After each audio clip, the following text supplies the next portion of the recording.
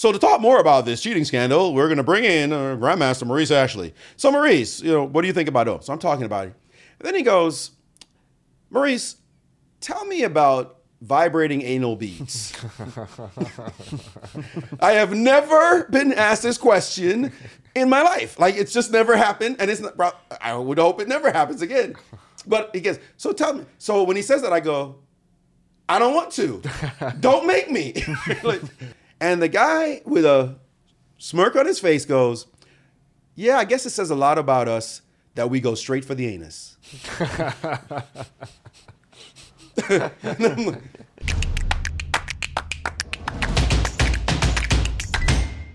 Episode 7, we made it. Second rest day here at the US Chess Championship. We are here with a very special guest. Maurice Ashley is in the house. How's it going, Maurice? I'm doing well, Good to see you. Good to see you. It's Happy been to a be while. here. Tell us, what are you doing here in St. Louis? It's St. Louis. It's the US Chess Championship. There are people here that I like. Not you, but others. No, I mean, come on. It's home. It's a second home. St. Louis is a city that I've been to more than any other city than New York. Do you miss it? I can't say I miss it. I've been having a lot of fun as I've taken this year off from commentary, and I just been having a good time. But I do miss maybe not the city as much as the people. What's your initial take on the US Championship? Right now, I think we just played round 10. Round 10, yeah. Yeah, well, my main man is leading right now, so I'm rooting for him. That's good. Appreciate it. Thank you. It's chaos with the women. It's great to see the young bucks making noise, although Jennifer is trying to hold it down, Jennifer Yu. And the legend, Irina Krush from Brooklyn, BK, is right there and could win her 9th championship. So make some history. So it's fun. It's a good time to be here. Absolutely. And you were talking about BK. That's where you grew up, right? Tell us a bit about that. Let's start with your beginnings in the world of chess.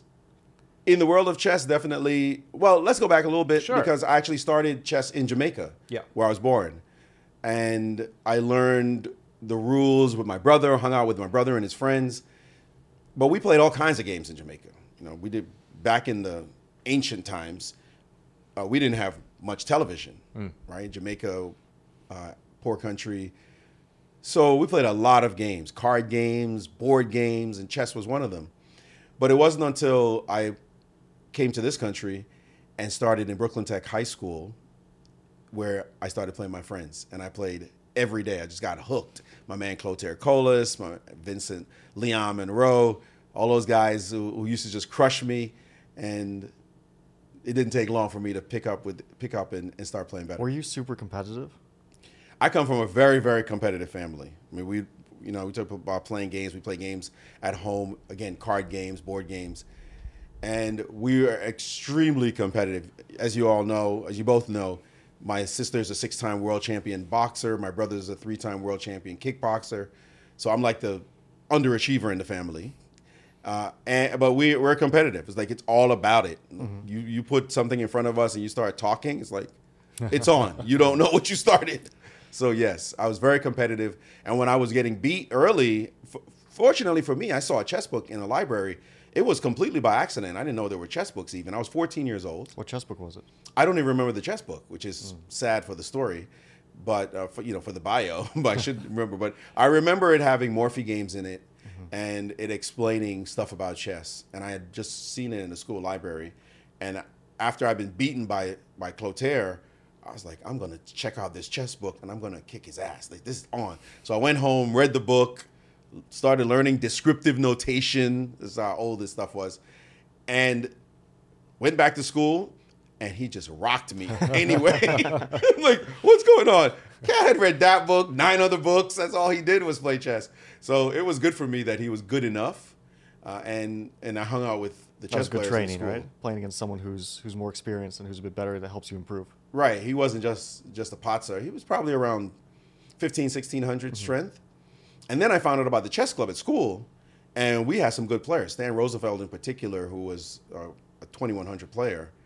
And I was like, wow, these guys can play. So I hung out there and played in the chess club and played every single day after school, like just every single day. When did you start to beat your classmates or your friends or whoever you were playing against? Within within 4 or 5 months. Okay. Like it was almost automatic once I started picking it up. My brain knew this game somehow. Like this was the game I was supposed to play. What attracted you to it? Was it the competition? Was the trash talk? What attracted you mainly? You know, it wasn't trash talk early on with the guys at school. It was fun. The game is just fun. The competition for sure. But chess is fun. Yeah. Like chess was just interesting. And like I said, I was good at math. I was a good problem solver. I love logic puzzles, things like that. So it was just like, this is interesting. How am I supposed to beat them and trying to work out how I'm going to win at this game? And then the books really, really helped because it gave a logical framework for it. I remember my first favorite book was Logical Chess Move by Move by Irving Chernev. Yeah. Once I started devouring that, it was over. Like, you couldn't make ridiculous moves against me without me knowing, like, that's not what you're supposed to do. Because the book just explains so well all the fundamentals, and I got it. So I think I got good, relatively speaking, for somebody who didn't know anything about chess, pretty fast because because of that book, just the material in it. In fact, the first chess tournament, Clotaire said, let's go to play in a chess tournament. And our first chess tournament I ever played in was the Heraldica Imports, Jose Cucci, before your time. He was the guy who did the New York Open, all right? Same guy who ran the New York Open before, like now it's no longer around, but he ran this chess tournament and I played it was in downtown Manhattan. I played in the unrated section, well, the under 1400 section. Or maybe it was under 1500. Anyway, it was the lower section. And I lost my first game to Paul Song, which is funny because I don't remember who else I played. That name sounds familiar. He's a chess master. He became a chess master, but he's too old for you to remember him, I would think. And I lost my first game, won my next 3, came back the next day, also went 3 out of 4. And my very first rating was an 1800, like 1804, 1806. And I never dropped below 1800 after that. That must be one of the highest initial ratings of a chess player. So when I started, my first rating was 400. Like 475, something like that. I'm not Man, you were a scrub. I lost all my games in my first tournament. Look at you now. Yeah, no, it was very strange that was my rating. And I don't think it was my exact strength because, the provisional rating, they add, K factors and 400 points and all that. But I was studying so much and playing every day like it was my job. I mean, I just did chess all the time. School dropped off. My mother was looking at me like I was crazy. Like, what are you doing? What's this chess thing? How do you make money at this? But I just wanted to play all the time. And so I kept getting better. Then finally, I think my actual strength matched the rating. Were you actually looking at playing chess as a job as early on? No. Or no, it was just fun for you. Enjoyment. Man, growing up in Brooklyn, I went to Brooklyn when I was 12, and we moved to Brownsville. And Brownsville is the same neighborhood Mike Tyson's from. And I always joke, Brownsville was so rough that Mike had to get out of Brownsville. Yeah. You just get in trouble easily, gunshots every night. And I say every night, that's not exaggeration. Like you'd be inside and you just hear off in the distance some stuff popping off. Chess was my haven. It was what just kept me at least sane. And I was so passionate about it. And I just remember late at night studying Tal games. And nobody in my neighborhood really played chess except for my friend Leon. So it was just me and these chess books and Tal sacrificing pieces like crazy. And I'm like, this guy's a wizard for real. And it just was my lifeline. And so I always just wanted to do it purely out of passion. Were there any other sports that you were interested in growing in Brooklyn? Well, like basketball, anything of that nature? Yeah, coming from a competitive family and an athletic family, I was always into martial arts. Martial arts. Absolutely. So I did Taekwondo, right? I did karate. Seido was the name of the art. Seido, okay. Seido karate, and I did kung fu with my friend Leon early on. And then otherwise we played ball. I wasn't really a good basketball player, cared to, because I came from Jamaica where it wasn't popular. We were more into soccer, which we call football. Yeah. That's what the rest of the world calls football. So I was into soccer and cricket, but I came to love basketball and baseball. I came the same year the Yankees won the World Championship in 1978, the World Series in 1978, and fell in love with the Yankees from that point. And then just started loving sports in general. Football, played all the time, American football that is, with my friends. So I was always pretty physical, but chess took over. Chess just dominated. Within a couple of years of coming to this country. Chess had that obsessive element for you. Like you really spent all your time at some point. You were just obsessing over the game, trying to get better and trying to learn as much as possible. Do you think that's a facet of chess, or is it that you can get obsessed and passionate about any sort of activity, and it was just chess for you? I think it's true you can get passionate about anything. I mean, golf players, will say the same. Tennis will be the same. But it was chess for me. And chess has that quality, as you know. I mean, you just play and all you want to do is play. But it also depends on the kind of person. I think all of us are that type, right? That's like, chess, that's it. I just want to do this. And again, it was something my mother didn't know what to do with. I didn't have a trainer until I was 2,400. I was 21 years old before I got a trainer. And it's all because I couldn't stop doing chess. I just kept doing it, studying it, reading. Reading books for me was everything. It's just like, it's all I wanted to do was read. Next book. Go to the library, get a chess book, buy a book. If I didn't have the money for it, my friend Willie Johnson, who was a big influence in my life, a mentor to me, he would just give me some extra money so I could get a book. My dad would get me a book. It was just all I wanted to do. So I think that helped me, that I had the mind for it already, and I was passionate, and I was willing to put in the work. Do you think that was even more helpful working on your own rather than having a coach, because you invested yourself even more closely than if there was someone else there and it wasn't like 100% your thing? Man, if I had a coach, I'd be on your level. What are you talking about? I would have been killer. There's a trash talk. There we go. Are you mad? I wish I had a coach. I think about that. Like, I was the type who really wanted to learn. And a big influence in my life was the Black Bear School of Chess. These are largely African-American men who play chess in each other's homes, in the parks also. There was a big chess scene in New York City, as you know, great park scene. And I would go out there and play the hustlers, and they trash talk naturally. And of course, the scene is the best because you're playing chess, there's music, there's trash talking, they're blowing smoke in your face. It's outdoors, there's sirens because it's New York, so cop cars are driving by all the time. Chaotic. It's just great. It's like, that's how we learned to play chess. So now when people are like, shh, it's like, turn up the music, let's go. There was a Botvinnik story about that. He would have, because at the time smoking at the board was allowed, he would have his sparring partner blow smoke in his face to imitate like the distractions that I know that story. Yeah. I know that story. Well, if he came to Brooklyn, it would be reefer. It's not gonna be just smoke. All right, he'd be getting high while he's trying to play. Let him figure that one out. So yeah, we was crazy, man. And I mean, the hustle scene in New York, you just can imagine guys that you looked at. It's like, do you have money to go home? Do you have a home? And some of them really didn't, but they were badass at chess. A couple of guys ended up in prison, played even better chess in prison, came out stronger, like that kind of thing. So it really was a wild scene to grow up in. But then the big deal for me was the Black Bear School, where I met Willie Johnson. We call him Pop. He was 18 years older than I am, still around. Greatest guy.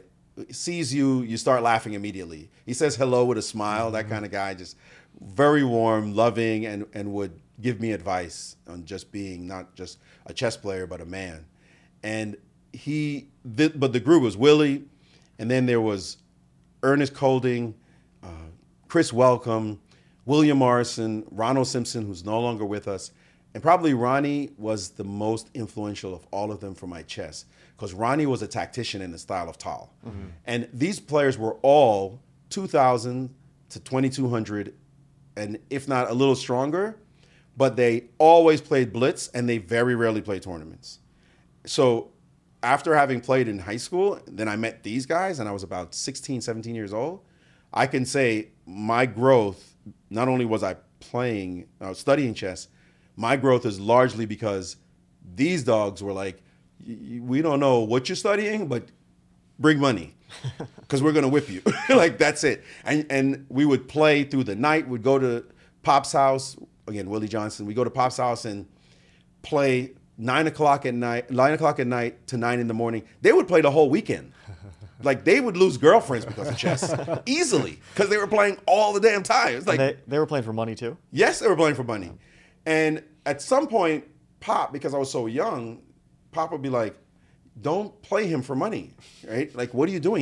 He's a teenager. What are you doing? And they'd be like, nah, we gotta beat him now before he becomes a GM. I remember Ernest Colder, you call him Steve. Steve was like, nope, I'm gonna beat him now. So when he becomes a GM and he comes back, he's gonna remember the beatings, and I'm gonna beat him then. And I'm like, what? So that kind of heavy duty, intense growth by fire, right? Like, that was raw. That was real, and I have such pleasant memories.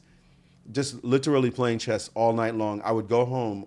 I was that kid on a Friday night, wasn't hanging out. My mother would know I'm gone, but she knew, he's at the house playing chess with the crazies.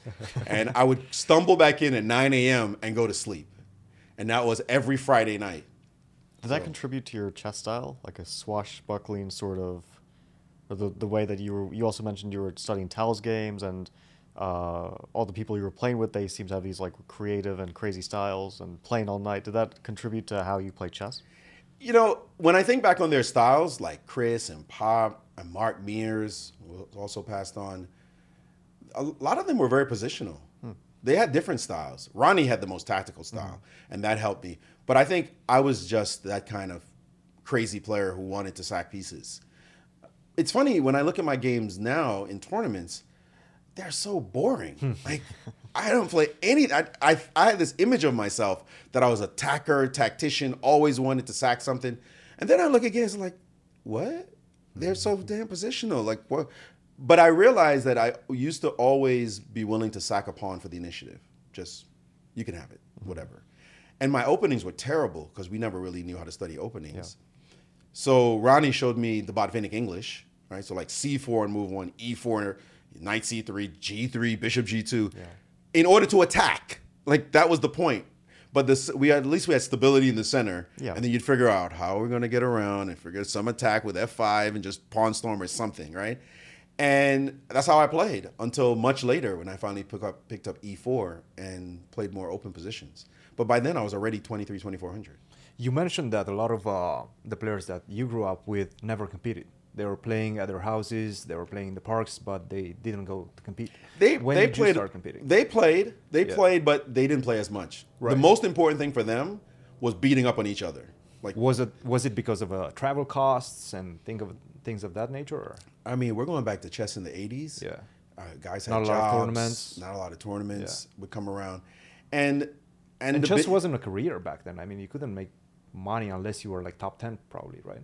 No, absolutely not. Chess careers and grandmasters were like mythical creatures on Mount Olympus somewhere.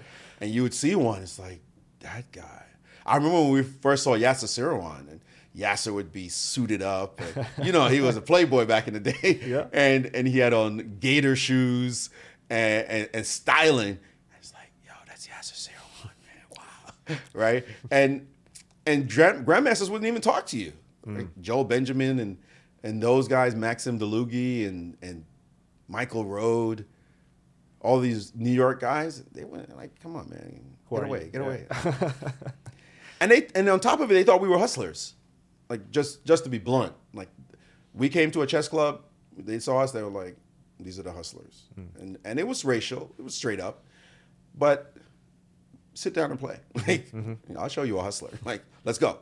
So, no, career, I was not thinking about it as a young person. The only thing I was thinking about was playing chess. Just getting better. Yeah. And that's all I cared about. And plus, I had to beat Ronnie and William because, you know, they were trash talking me and kicking my ass. I was unacceptable. Yeah. So that was it. It's like, get better, get better, get better. And thankfully, they were 22, the top guys were 22, 2300 level, but they didn't play in tournaments as much. It wasn't until I actually played in tournaments, got past them, that they couldn't accept that I was the best player in the school now. and they started going in tournaments. And as soon as they did that, they all raised their rating to 2,300. Well, the top ones became 2,200, became masters, 2,300s. Like that was always their strength, but they just didn't play. Do you remember your first tournament victory? No, I only remember my first loss. Yeah, it was to Paul Song. Paul Song was my first loss. You remember your losses more than your wins. I don't remember my wins, but my losses stung and motivated me, and that was big for me. I was a person who could not tolerate losing, and every loss was like, okay, I got to go home and study for 5 hours. That's it, and so that's how it was. And speaking of your family as well, what's the age difference between you and your sisters? My sister is a year and a half younger than me, and my brother is 7-8 years older. Was she competing at that point? She's a boxer, right? No, my sister was a dancer. She was a dancer. Right. She was followed by my dad, our dad, who was a dancer. He was a serious dancer. He danced for dance school, Martha Graham. He had his own school. And so she was following behind him. So she thought she would be a dancer, but then she broke her knee. And after she broke her knee, she couldn't dance anymore. And so she turned to my brother, who was always into martial arts. And he was by then getting into kickboxing. And she said, I don't know what to do now. And he said, all right, go. Let's segue from dancing to kicking people in the face. That's kind of crazy. Like you break your leg and you can't dance, but you can. But you can still kickbox. That's right, because you don't have to go up on your knee like you would in dancing. So she was flexible, right? And that made her. If you're a dancer, you can do everything. Like athletically, dance is the perfect training. And so she was just picking her feet up and kicking any which way she wanted. She turned a black belt just like that, and she went into kickboxing. But then when she was competing in kickboxing, she didn't know what to do with her hands. And so she would fight women, and they would come inside her legs, and she didn't know what to do with her hands. So she had to start training for boxing. And then as she did that, she fell in love with it. And that's why she went into boxing. And it was such a strange thing that she did that. She never won a kickboxing title, but she became 3-time amateur Golden Glove champion, fought in Madison Square Garden, and then a 6-time world champion boxer, and got in the Guinness Book of World Records for being the oldest boxer, male or female, in history. Were you guys pushing each other's careers, let's say? Not like, direct. I've done this. Hey, what about you? What have you done in the past year? Apparently, my sister... She's like the most competitive of all of us because she takes it personally. She really hated watching us excel at anything if she couldn't be good at it. But my brother was very supportive. He was the big brother, so he treated us like his younger siblings. He's much older, significantly older. But my sister was the one who did that more. Me, I was just trying to do my thing. That's amazing that she took her weakness in kickboxing and made it into her biggest strength. That's a beautiful lesson for life. It's a very beautiful lesson, and she absolutely did that. But your family doesn't play chess besides you, right? No. My dad plays a little bit, and in fact, he started playing much later in life. I have another brother, half-brother, who plays a little bit, but none of them ever played in tournaments or anything like that. They would be 1,200. Let me not say that because my dad would be like, what? Maybe like 1,400, 1,500 online. But no, they know how to play. Actually, what you mentioned before reminded me of something when you said that you were like seeing Grandmasters like Yasser Seirawan or Joel Benjamin. And I remember the scene from Searching for Bobby Fischer where there's like a crowd around the park in Washington Square Park. And they're like, oh, it's Bobby Fischer. But then they go there and someone says, the whispers, like, because the game is heating up, and it's like, it's Kamran Shirazi, the Grandmaster. It's like the superstars. Well, in that case, he wasn't a Grandmaster, but still the superstars of American chess, and you'd see them sometimes, like you mentioned. Yes, New York was great for that. I don't think I would have become a strong player if I wasn't in New York.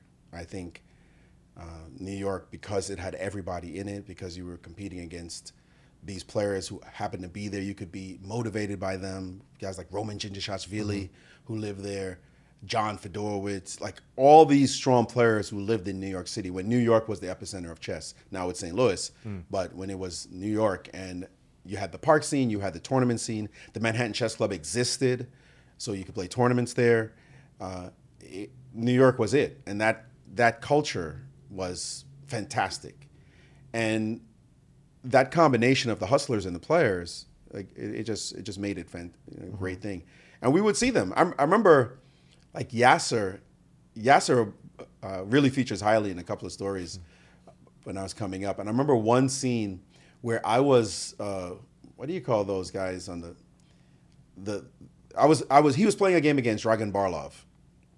And I was doing the demo board. I don't know what you might call it, the demo board boys, whatever you call it. But anyway. Board boys. Yeah, right. But anyway, I was doing the demo board when it wasn't digital. They needed somebody to go on stage. And by then, I was already a 2,300 player. And I went up on stage and I was just making the moves as Yasser was playing against Barlov. And Yasser played this move, B5, that sacked the pawn. And when he played it, I'm like, what? And I put it up there. I'm looking at it like, wow, he can do that? And I started looking at it carefully. And then I thought I found a refutation. Like, I don't know. I think you could take the pawn and beat him up. And the point of his sacrifice, the sacrifice was if you took back with a pawn, with the knight, then he can sack back and win an exchange in the corner. So game goes on, he wins, he's coming out, he's like confident. But I had already worked out this variation that I thought refuted what he was doing. So I go tell my friends, and when Yasser walks out, he's like this, and I, Grandmaster. He's like, yes. and we say, well, when he sacks the pawn, when you sack the pawn with B5, can you take back with the knight? And Yasser's like, he's looking at us, and it's 4 brothers from Brooklyn, right? So he's like, well, guys, if you take with the knight, I'll just sack on D5 and your rook in the corner is hanging. And we go, oh, we're sacking the rook. And he was like, whoa, wait. These guys are not playing. So we show him the line which involves sacking the rook, like putting a bishop on A5, a white bishop on A5. My knight on B5 is going to take on C7, like stuff that just doesn't happen on the chessboard. And we show him this line, and Yasser finishes looking at the line, and then the next words were, guys, I'm impressed. They're like, yeah, you've been not messing around with the brothers from Brooklyn. So it was cool to have somebody like him who would actually sit down and analyze with us. But that was the big deal back then. To just anything you do to be around grandmasters. Was that the moment when you thought, hey, I can make chess a career? No, the way I made chess a career came completely, was actually forced on me. Like a lot of stuff that happens in my life, it looks like. People just want to give me money for some reason, right? It's like, okay, I'll take it. But I was by then a 2,400, playing in the Manhattan Chess Club, playing regularly blitz on a Friday night, just hanging out. And Doug Belize, who's a chess master, approached me and said, would you be interested in teaching chess? And I was in college at the time. I said, would you be interested in teaching chess? And I had no clue about teaching chess at all, period. And he said, there's a program that the American Chess Foundation, which is now the Chess in the Schools program, there's this chess program that we're running in the inner city. And we think, you'd be good at it. Would you do it? And I still was like, I don't know. And he said, well, it pays $50 an hour. That's not bad. What? Yeah, I'll do that. And I mean, I was a college kid. This was 1988. First ever chess job. I said, I'm with it. And so I started coaching chess. And I would go to the Bronx and Harlem and teach basically in the hood. But I grew up in the hood. So it was cool teaching kids that grew up the way I grew up.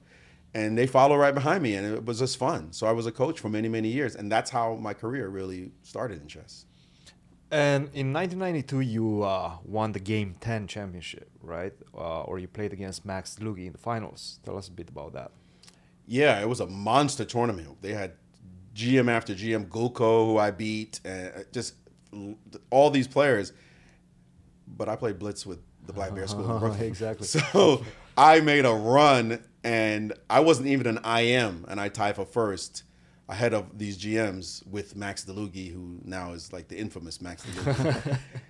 And he beat me 2-0 in the finals. So I didn't really win it. We kind of tied for first. It was a national title at the time. But yeah, it was one of my best results. And he was a grandmaster at that Yes, point, right? absolutely. And you were an international master? I was not an international master yet. I became an international master in 1993. And when did you start gaining the GM norms? When was your first GM norm? 1993, Enhanced International Tournament I won ahead of Shabalov, Ginjashvili, and Fedorowicz. And your rating was about And what I was at that point? 2,500 at the time. It was already 2,500. USC. I was 2,400 FIDE. Yeah. But growing fast. I was winning. I got the IM title that same year. And fun fact, along the path to growth, as I was getting better, just rewind for a second, I beat the first chess master I ever played. I beat the first IM I ever played. So the first master was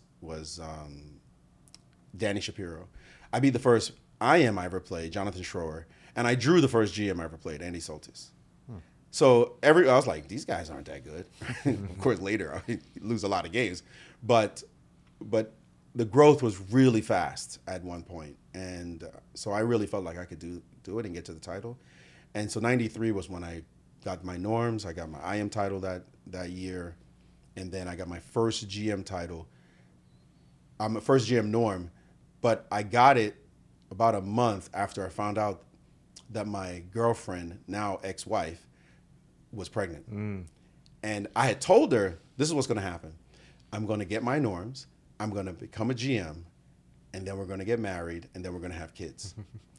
And it turned out that the kid was first. That the marriage, right? The kid was on the way. The marriage came second. And the title took another 6 years. So things don't always work out like you planned. So you had everything, just not in the right order. Just not in the wrong move order. Like you should have turned the move order around. Were there any of the top American players that you also worked with besides just playing with them? No, my first coach was Vitaly Zaltzman, who also happened to be Maxim Delugi's first coach, and Ukrainian. And I got that because the American Chess Foundation, there was a professor at my school, City College, where I graduated. He saw me playing chess, and he's like, there's this talented young man who I think deserves lessons. And so they got a package together for me to get a trainer. He spoke to the American Chess Foundation. They got a package for me because I couldn't afford the lessons, to go get chess lessons. And so I would go to Brooklyn. I'd go in down Ocean Parkway, take the bus to the Russian neighborhood. Yeah. And I'd be walking, and you'd like see these babushkas looking up. Who's the kid? And I'm like, where am I, man? And I go to Zaltzman's apartment, and he just started breaking down chess moves, and he would trash my game. I would do stuff, and he's like, come on. Every Russian schoolboy knows this. I was like, what? I don't know it. And he just tear my game apart. And he was IM level. And because of him, I grew very fast. And he was largely responsible for me getting to the IM title when I did. It was that classical training, right? Yeah. Classical I had Russian training. I was doing too much gangster stuff. Yeah. Just throwing stuff at people. And I had no idea of pawn formations, nothing. And he started really schooling me. Did you guys like study classical games? Or? Classical games. Mainly he went over my games. Mainly that was the thing. We'd go over games and he'd just be disgusted. And then he'd say, do this. And I'd be like, oh, that is a good move. Damn. And I grew. One thing I was able to do was sponge up whatever somebody told me, and I could morph and copy your style very fast. And I really picked up his positional style that added to my more dynamic style. But not everybody works well with this type of coaches, right? That just trash talk you and trash your game. You were oblivious to that. You didn't care, yeah? He couldn't say anything that they didn't say in the Black Bear School. Come on, man. In Brooklyn, they talk about your mama. They want to date your sister. Like, what is he going to say? Like, all you do is like, okay, whatever. Let's keep it going. And what would happen for me, it was even better because I would be in the middle of a game and I would hear Zaltzman's voice. I'd be like, nah, he's going to be criticizing this. Were you trash talking him at all? Or? Oh, never. No, there was some respect there, yeah? Yeah, absolutely. No, that would be out of line. He was in his 50s. I was 23 years old. I wouldn't do that with him. And he wasn't trash talking me. He was just telling me I was making bad moves. Right. Like, he wasn't trying to hurt my feelings. But that was good. That was good. And I remember I would bring back games and he would just rip them apart. And I played this one game in St. Martin. There was a chess tournament in St. Martin. Same tournament I beat Shabalov, one of my best games, the game I'm most proud of. And I played this game in a hedgehog position. It wasn't against a very strong player, but I handled it very well. And after the game, after we went back, I went back to New York to look at it with Zaltzman. And the very first time he finished the game and he said, you play this like a world-class player. And I was like, Salzman said, what? What? And that really was the kind of compliment you get that was gold. You remember forever. Because all the other stuff was, this is terrible. What are you doing? So that was a big moment for me. It almost feels like the Queen's Gambit and her relationship with the janitor and that type of situation. Yeah, Did you feel the same way? Yeah, except I wasn't drinking and doing drugs. But it was a big deal to have a trainer. Yeah. Like I said, I didn't have a trainer until I was 21? already 21 years old. Wow.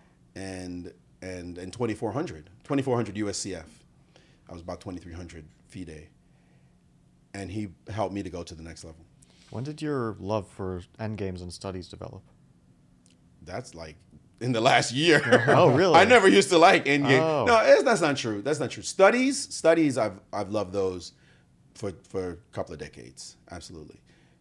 Endgames, I don't know if I love endgames as much as I love studies, but definitely much more recent. Back then, it was all TAL. If it wasn't a combination, don't show it. And that was, in fact, I have a funny TAL story that features Yasser Seirawan. So I have to tell this one. Please do. So this was the New York Open. It was 1990 New York Open. Gadakomski's 15 years old.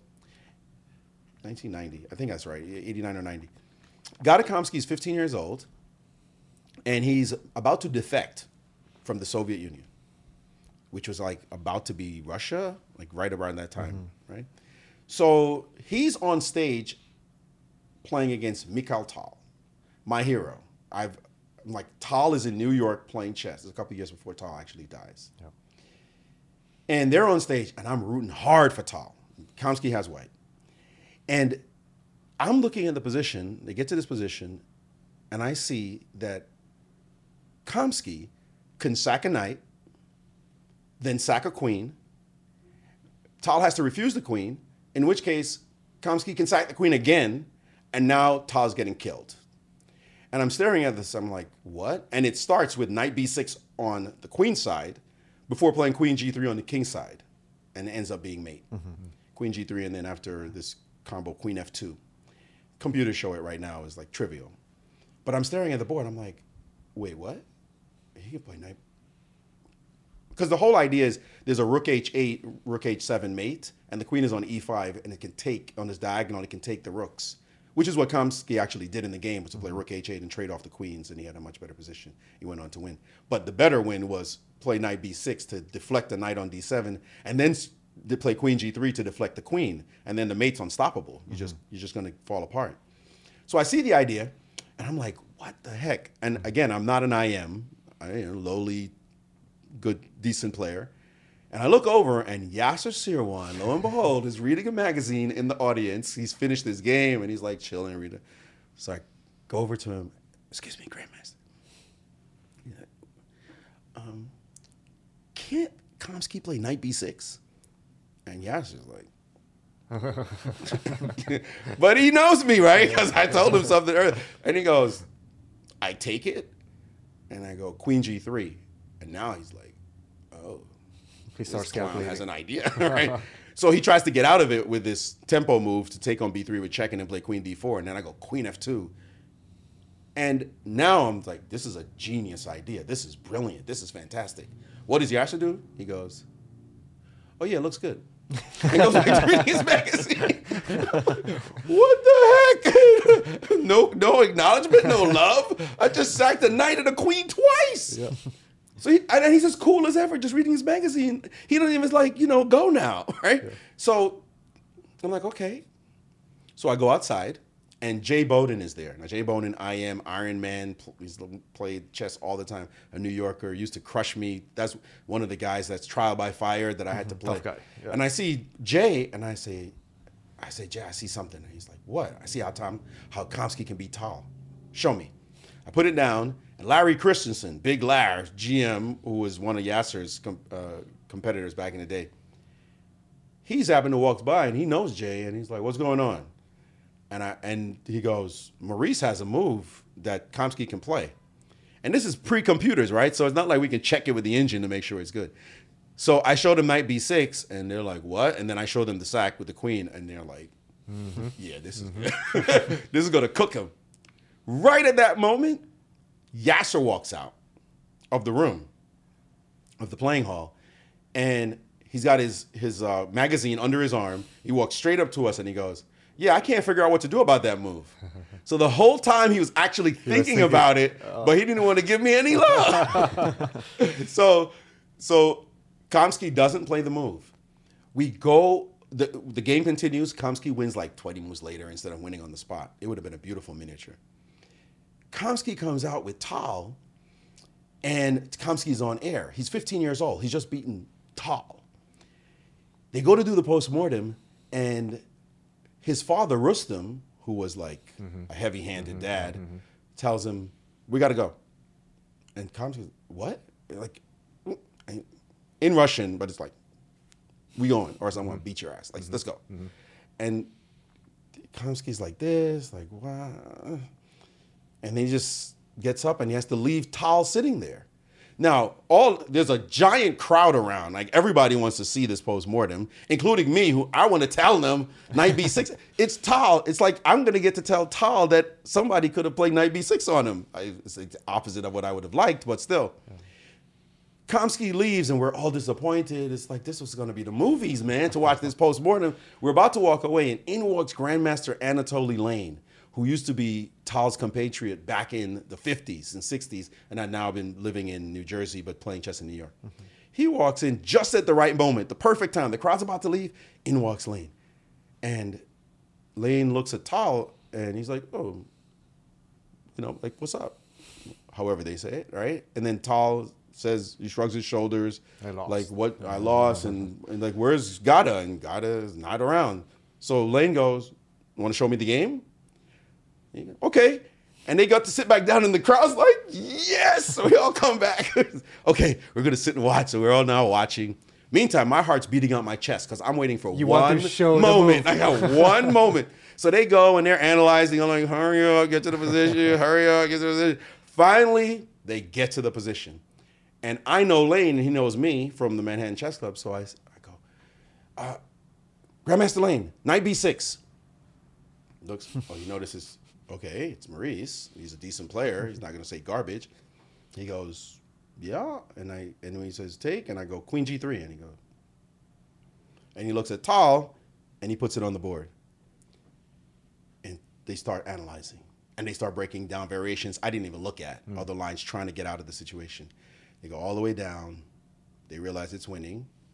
Lane looks at me, gives the nod. Tal has no clue who said knight b6. They keep analyzing. They finish.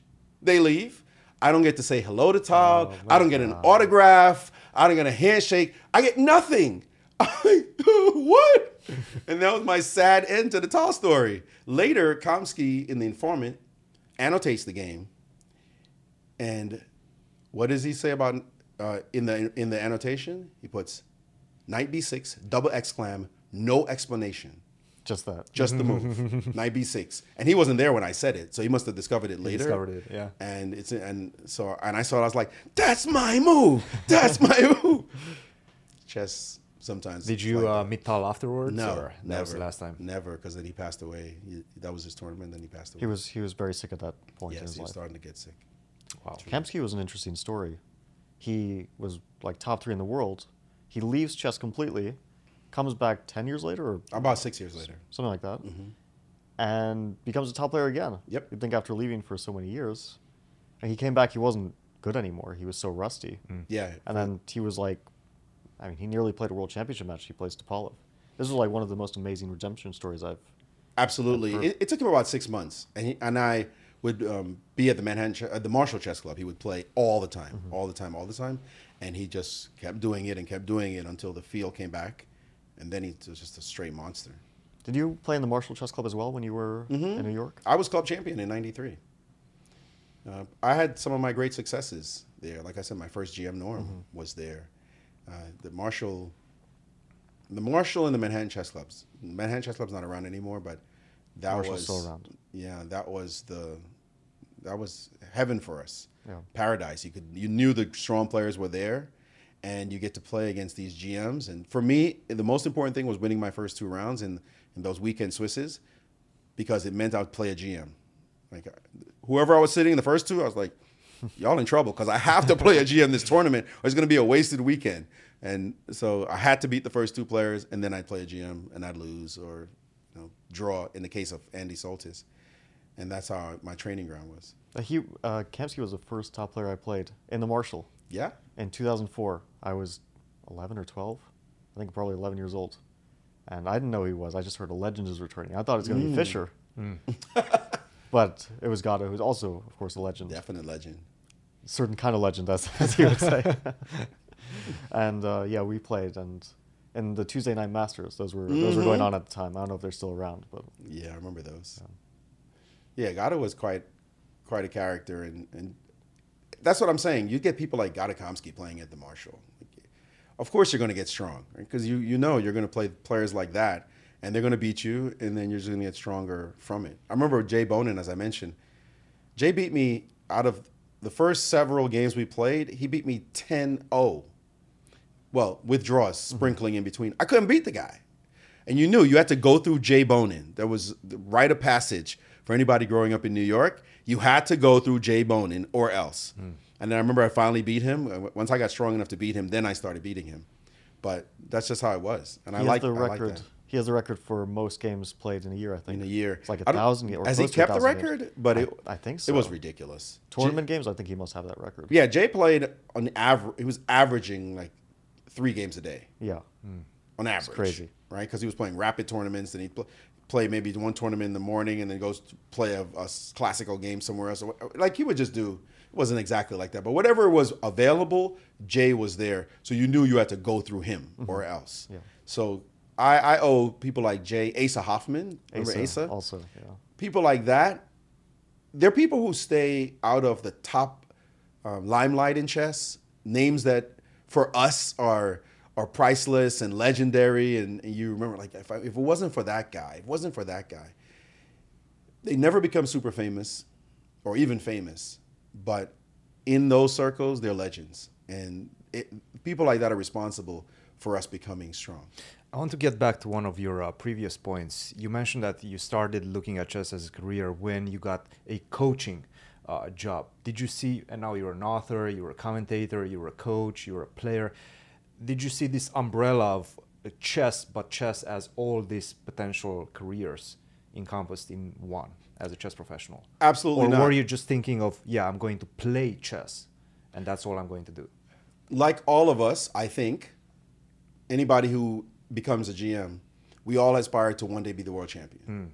Right? I think it's just like a natural, that's what I want to do. Yeah. It's completely unrealistic. Who cares? I want to become the world champion. So if you put your sights on becoming the world champion, the Grandmaster title is like, yeah, I'm going to get that, right? And that's what you were doing. So I would work that hard, thinking, I had no clue what it meant, but I'd be working that hard because I wanted to become a better player. In the meantime, I was coaching and making a living. So you that was had to important. make a living. I had to live, right? I had to eat. And I was able to do it doing chess, so that was great. It wasn't necessarily great because coaching, as you may know, can somehow pull you away from your own play. Exactly, yeah. So I didn't know that at the time, but I had to eat. So that's what I did. Then my students, those same kids in Harlem, I took them to the national championships in Dearborn, Michigan in 1991, and we won. We tied for first. We were on the front page of the New York Times, and all of a sudden, a lot of people knew about us and knew about the Raging Rooks from Harlem. Suddenly, people knew about me as their coach. We were invited down to the Wall Street Chess Club by one Bob Rice, who would end up being the president of the Professional Chess Association, the PCA, which Garry Kasparov founded after he broke away from FIDE and took the world championship. So I had a relationship with him from that one moment.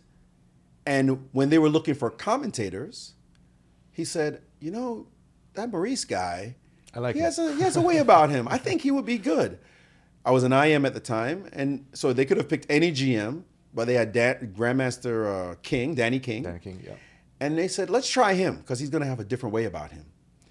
So my first commentary gig, official, was for the Intel World Chess Grand Prix, sponsored by Intel. 4 tournaments, Russia, in Moscow, Paris, London, and New York. I get flown to Moscow, and the tournament takes place in the Kremlin. Like, what? I am there for Eurosport. And that's what year? 1995? 94. 94. I'm flown, so I'm there for Eurosport, and they're doing commentary. So we're supposed to be there, film some stuff, and then film in a studio. But the commentary, live commentary, is in Russian. They had headsets, and the Russians are listening. And Bob we got a bunch of American people, and they're like, Maurice, listen, we can't understand the commentary. We can't follow any of the games. Do you think that you could go and do commentary, and we'll turn it to a channel where we can listen to you? Because they had different channels they could listen in through the headsets. I can give it a shot. So I'm up in one of those translation booths, looking down on the Kremlin stage, doing commentary by myself and doing it like it's basketball. Like I'm doing it like Marv Albert, screaming at the top of my lungs, "What a move! Unbelievable shot by Gary!" Right? And my sound is bleeding through the headsets.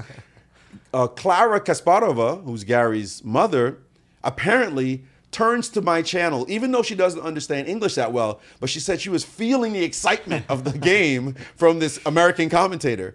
And that's how my career started. You're famous for that way of commentating, of like commentating it the way it's a sports event rather than the way chess is usually commentated, which is like a slow and deliberate affair. Is that natural? Yes. For you, or does it come naturally through chess despite the fact that it's a slow board game? I grew up trash talking in the parks. So what I really want to say, I don't get to say because you're not allowed to say it on television, right? But that's how we grew up talking about chess in the park. And you make a move and, some few expletives get strung immediately. So for me, commentating on chess, it was just a natural flow. Like that's how we talk. And the excitement of sports, I'm a big sports junkie. It was only natural. Like that's how you would talk about it. And I feel that it's not just a board game, as you know, it's personal. You're feeling it. When you make that mistake and somebody sacks a piece on you, it's like, you got to be joking. I can't believe this mother. Like that's the feeling of it. And so I just speak my feelings. And it's a different kind of commentary. When I first started it, a lot of people didn't like it. They thought, who is this guy? Or it's chess, it's not sports. He thinks I get a lot of criticism for it. Like, I don't care, but I do. Like, what's his style of doing it? But it's how I grew up, and it's how I think about chess. Now, those were classical games, yeah? And you were saying that you were super energetic. No, those were rapid games. Oh, those were rapid games. It was rapid chess. That makes sense, because in a classical game, by yourself, to talk like that for like 2 hours, No, I couldn't do that.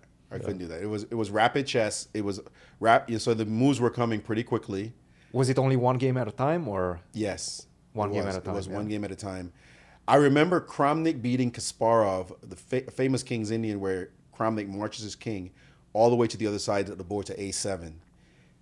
And I got to commentate that. And it was like heaven. Like you can't believe this is Kasparov and the beautiful attack he put. And then Kasparov with the counterplay. And then Kramnik marches his king with queen on the board, rook on the board, marches it to the other side and hides it on A7. And then Gary has to resign. It's like, what? Is that the most exciting game you've commentated on, or is there anything else that comes to mind as like the most exciting game? No, I mean some of the games. I think that was pretty exciting as a live game. I think the U.S. Championships, a lot of U.S. Championships were very exciting, particularly in the women's championship. Games like when Sabina Foiser won her title. That was such an epic story, one of the most heartwarming stories ever, and the way she won that title. Naji winning her title, one of her titles, her first one in particular. I think those come to mind. I think the U.S. Women's Championship is like my favorite event to commentate. I remember that game between Irina and I think Anna Zatansky, when Irina at some point like that was the Blitz playoff. I remember seeing that. Yeah, that wasn't something I commentated on. That was early on. I think that was maybe in Oklahoma City or something. Yeah, but those emotions run high during those final Blitz games. It's great. You guys just bore us to tears, and the women just keep it exciting all the way through. I mean, it's just so much fun to watch the U.S. Women's Championship. Speak about your first gig with Yasser. I mean, he's such a big character in your story, right? When was the first time that you guys did commentary together? We did commentary in 1995 World Championship. It was the World Trade Center. First, Anand versus Kasparov. First game 1, 9/11. This is 1995. Can you imagine? This is one of those weird things. 6 years, yeah. And before. and then the big thing we did was the next year, 1996, Kasparov versus Deep Blue. That was huge. Man versus machine. And we get to talk about that, making history. Then Gary won that one in Philly, and then Yasser and I ran it back the next year in 1997, and that's when we became like good buddies. Here was Yasser Seirawan, silk suits, gator shoes, and here I am doing commentary with this guy, right? The same guy who was like, yeah, whatever moves, and now I was doing commentary with him, and that Yasser is still the Yasser that I know and love today. Just cherish. You guys have completely contrasting styles in commentary. He's very calm, tells stories. Yes. You're very energetic and yes, Maurice. That's right. And our styles are contrasting because I want to sack a piece and he wants to win the end game. Like give me the pawn, right? Pawn grubber, and he's most excited looking at pawn variations when you grab the pawn. And I'm like, what do you mean? That's ridiculous. You're going to take a pawn now? He's like, yes. You mentioned sacking a pawn for the initiative, and right. he would love to be on the other side of that. Absolutely. Trying to soak up He's that taking initiative. all the pawns. Like, give it up. Then he refuted it. You're like, damn, how is he refuting all my pawn stacks? Yeah. Yasser has been a huge part of my life for the last almost 30 years. And in terms of chess, one of my dearest friends in chess. Did you guys ever get into a quarrel during commentary? Oh, during commentary? Yeah. I think the most peeved This is what I want to play. This is what I want to play. And now I'm going to beat your ass type of thing. No. But Yasser doesn't get upset, it looks like. That's true. Have you ever seen Yasser upset at anything? Not really, no. I mean, the guy is... It's hard to imagine. He's just like... He's the guy that calms everybody down. I think the most upset I've ever seen Yasser is there was a moment when me and Jennifer Shahadi were excited about some variation, and we were all over this, and we kept talking, and Yasser had something to say. And he's not the kind of person who just interrupts you, and he's not the voice that's going to do that. And we kept talking, and you could see Yasser's like, these potsers. Excuse me. And we kept talking, and he's just like, waiting for his turn. Do you know I'm a 4-time U.S. champion? Like, I was one of the best in the world. Calm down. Let me show you what the real thing is. And when I looked over and glanced at him, I think I better be quiet now. Yasser's face is not normal. Usually he's angelic, beatific almost, but not at that moment. You could tell he's like, let the adults speak now. Did you ever get in a fight in general over arguments about a chess position with like someone you worked with or someone you were playing against? No, but I've seen them, and the trash talking gets very heated. So stuff back in the day, you'd hear the language get a certain way, people, and money's flying back and forth with the hustlers. So it was, especially when money gets involved, you expect to see that every once in a while. It's not pretty. But people basically kept it okay. But you could get into huge arguments in those kind of settings. 1999, that's when you got your last GM norm, I think. You Yes. made the title. What changed in your life when you became a Grandmaster? I became a Grandmaster. For a lot of people, it's trivial. It's a path along the way. There obviously were no black players with the Grandmaster title in the U.S. and so it was a big deal. It was a big deal. I was feted by the media. I had my 15 minutes of fame.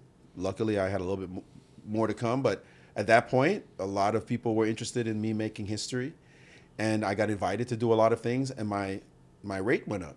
That was nice, right? Now you're a GM. Because you were still coaching at that point, Yes, right? I was. Actually, I'd taken time off, and that's a huge part of my life. In 1997, Tiger Woods wins the Masters. And that upset me because it's like he was getting all this love as being a black man in like an alt sport for African Americans. And I said, I got to get this title. At the time, I had a child. By then, I was married, had a child, and had to pay bills. I was 31 years old, like dreaming about becoming a grandmaster at that time. Like, what are you doing? Yeah. But I was still harboring the dream. I was making money off chess. I had a CD-ROM. I was CD-ROM. Yeah, I know, right? CD-ROM. What's that? The kids don't know what Grandpa, that is. what's that? CD-ROM. But anyway, I had Maurice Ashley teaches chess. It had that like sporty feel, and I was making money coaching. But fortunately, I was working with a new nonprofit, and a gentleman named Dan Rose, philanthropist, was in charge of it. It was Harlem, teaching kids in Harlem. And I told the executive director, her name is Courtney Welsh, that I really just want to become a grandmaster. And she said, ask Dan. And I said, just like that? She said, yeah, you're coaching his kids. He's a nice guy. I asked him, and he said, I like that. You know what?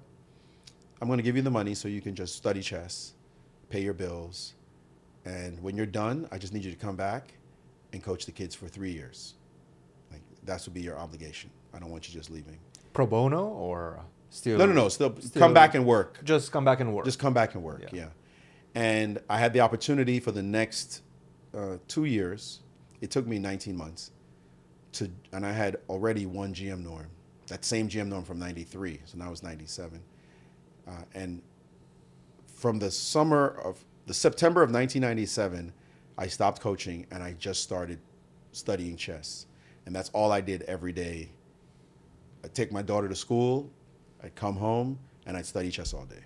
Go pick her up from after school, and the next day, same deal. And I had the life of a chess player. And then you have to go play also. And then I would go to these tournaments. I went to tournaments in Germany and Budapest and just went and played Bermuda and played as much as I could at chasing norm tournaments. And it took me, I got my second norm in Bad Wiessee, Germany. Great tournament. Almost beat Rustam Kazimjanov. Oh, you played Rustam. Yeah, I played Rustam. I was 6-0 in the tournament. I was killing people.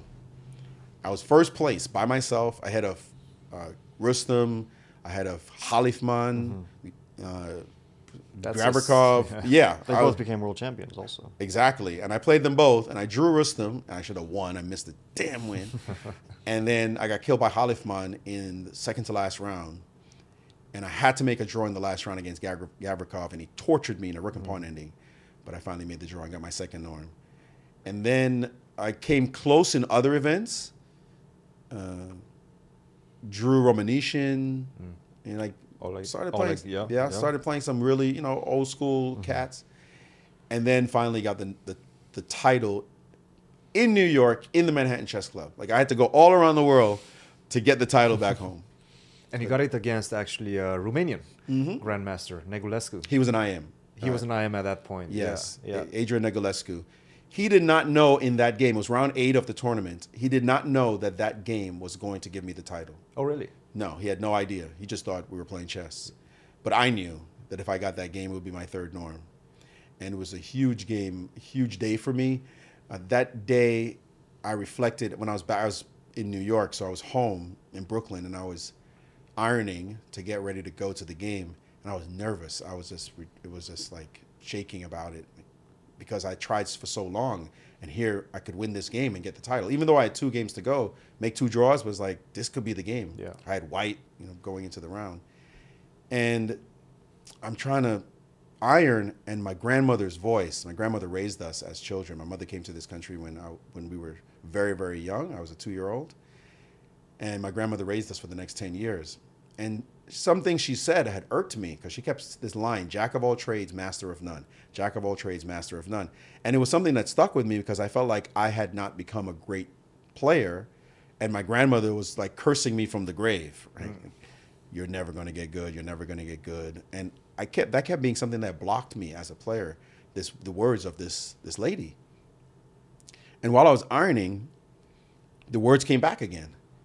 And only then, as an adult with a child, if you will, and I don't know what it was in the moment, I suddenly realized that my grandmother wasn't cursing me, that she was saying it out of love. Like, if you want to be good at something, don't do everything else. Focus on what you're going to do. And that interpretation or reinterpretation in that moment made me realize that I was mad at my grandmother, that it was something I shouldn't have been harboring all that time. And I dropped the iron and I started crying. And it was like a release. And then I picked it back up, finished ironing, got dressed, went to the game. And in the middle of the game, at some point, I was just like, it's going to be okay. No matter what happens here, I'm going to make the title. And I just played smooth. I won a pawn at one point. He sacked a pawn in the opening. He had compensation. I gave it back. And I just had this initiative torturing him. And then he blundered in this moment. And I got to play a move, Bishop E7, which all it was just attacking his queen and his rook. And before I played it, I'm sitting there and I'm thinking, wait a minute. I'm going to win this game and get my GM title off a stupid move like Bishop E7. Like, literally, I'm sitting there going, it's like a Potter's move. You wouldn't even show that in a tactic book like it was special. You just play Bishop E7, the queen's on F6, the rook's on D8, you get the rook. Really? It's just this funny moment, and okay. So I played it. He, in the meantime, was trying to hold his breath because he was in time pressure when he played rook D8, and he's like sitting there like, uh-oh, I'm gonna lose now. I play the move. He resigns. I had the biggest smile on my face. He says, why are you so happy? I said, I just got the GM title. It's like, what? So, okay, buddy boy. Fact in history. Who did Maurice Ashley beat to get the title? So forever that. It was a huge day. I was so happy. My buddy Josh Waitskin was there. So we were totally thrilled at that point. I remember going home. I'm not somebody who likes snow, but I remember taking the subway back home, and it was snowing. And I was walking through the snow, and it was the only time I've ever thought of snow. Like, it was a winter wonderland. Like, oh my God, it's snowing, it's beautiful. What a day. It was March 14th, 1999. And that was it. I lost the next game. You probably partied hard that night. Man, yeah. I was calling everybody up. Everybody was happy. It was not, I did not care about the next day. And it was another real round to play. I lost to the eventual winner of the tournament.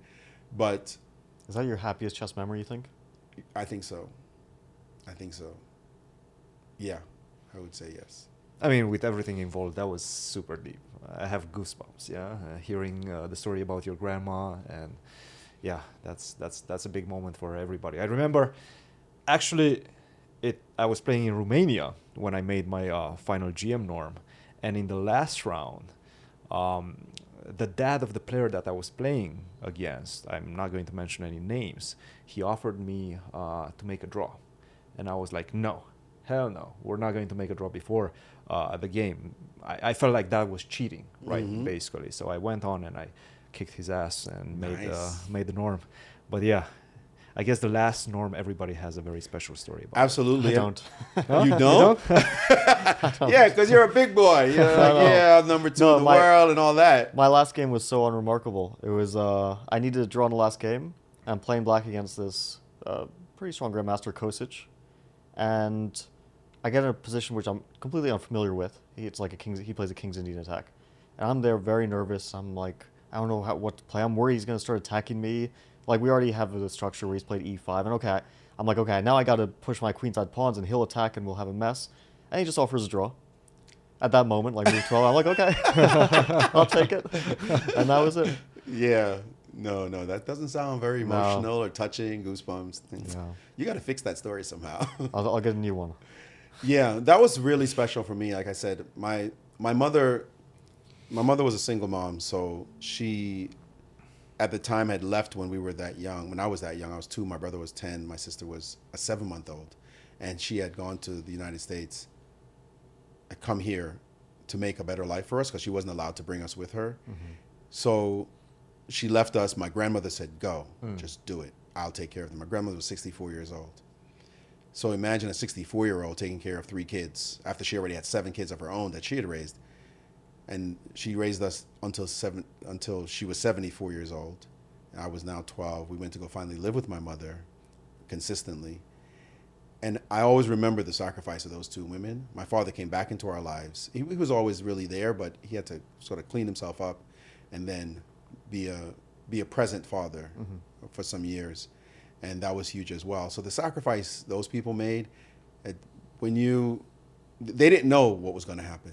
Anything could have happened. And so when the storyline becomes that we made the best of their sacrifices, and now I can look at my mother who was like, how are you going to make money off chess? How are you going to do that? And I was like, he made money off chess. My son, the Grandmaster. Look at this.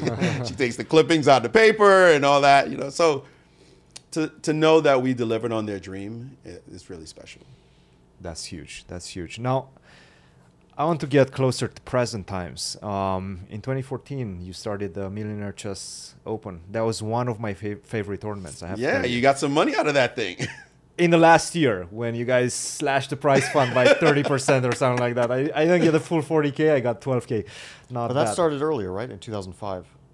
That was that was not that. That was a different idea. That was the same. Yeah, the start of the idea. And that was like what? The HB Global Chess Challenge. $500,000, yeah, right? It's $500,000. Yeah. I always had the idea to do $1 million tournament. Yeah. But I couldn't get a sponsor to do it in 2005. We got one to do it for $500,000, and then finally I got a chance to do $1 million. And the watch, right?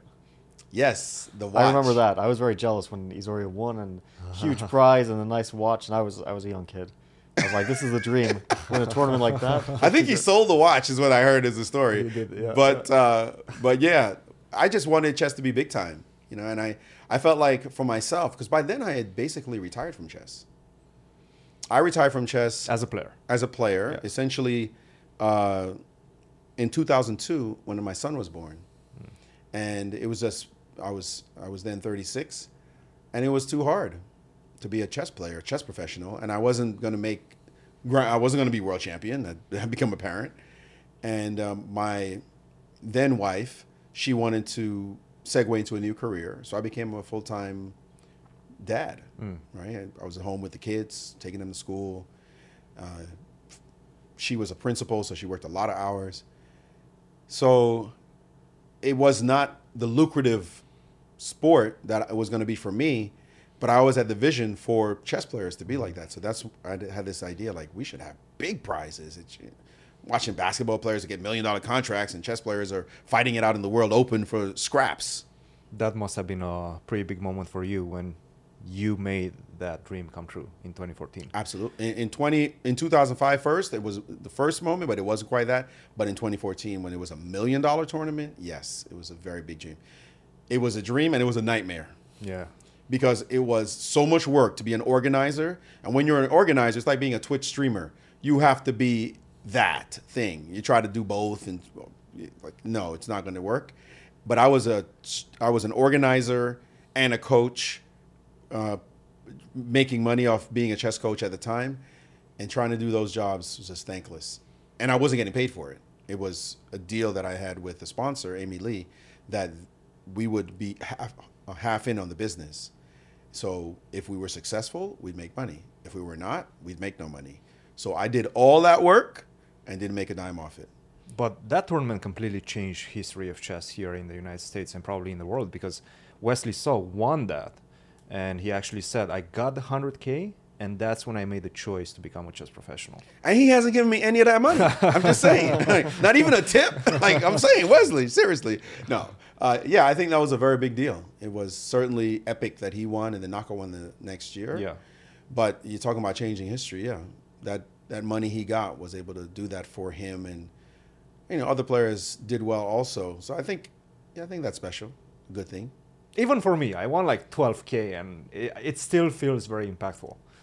Well, did you like the tournament? I loved it. It was a kind of... I loved it. It was different. I enjoyed it. It was very different from anything I've played. Because when I played, it was in Vegas. I think the next year it went to Atlantic City, right? Mm-hmm. And, I mean, I had never been to Vegas before. So I took advantage of Vegas. And my chess didn't. I was out till 4 in the morning, and there was 2 games a day. I would wake up like 7 and play at 8. What the heck? Yeah, on like 2 hours of sleep, and then finish a game, and then play another one, and then continue the routine.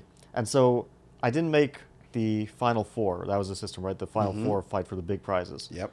But we still had to play the final rounds of like the placements for 5th through whatever. There's a lot of money at stake. I was in a room. I played Wesley. The game didn't end up in a database because we weren't on DGT boards.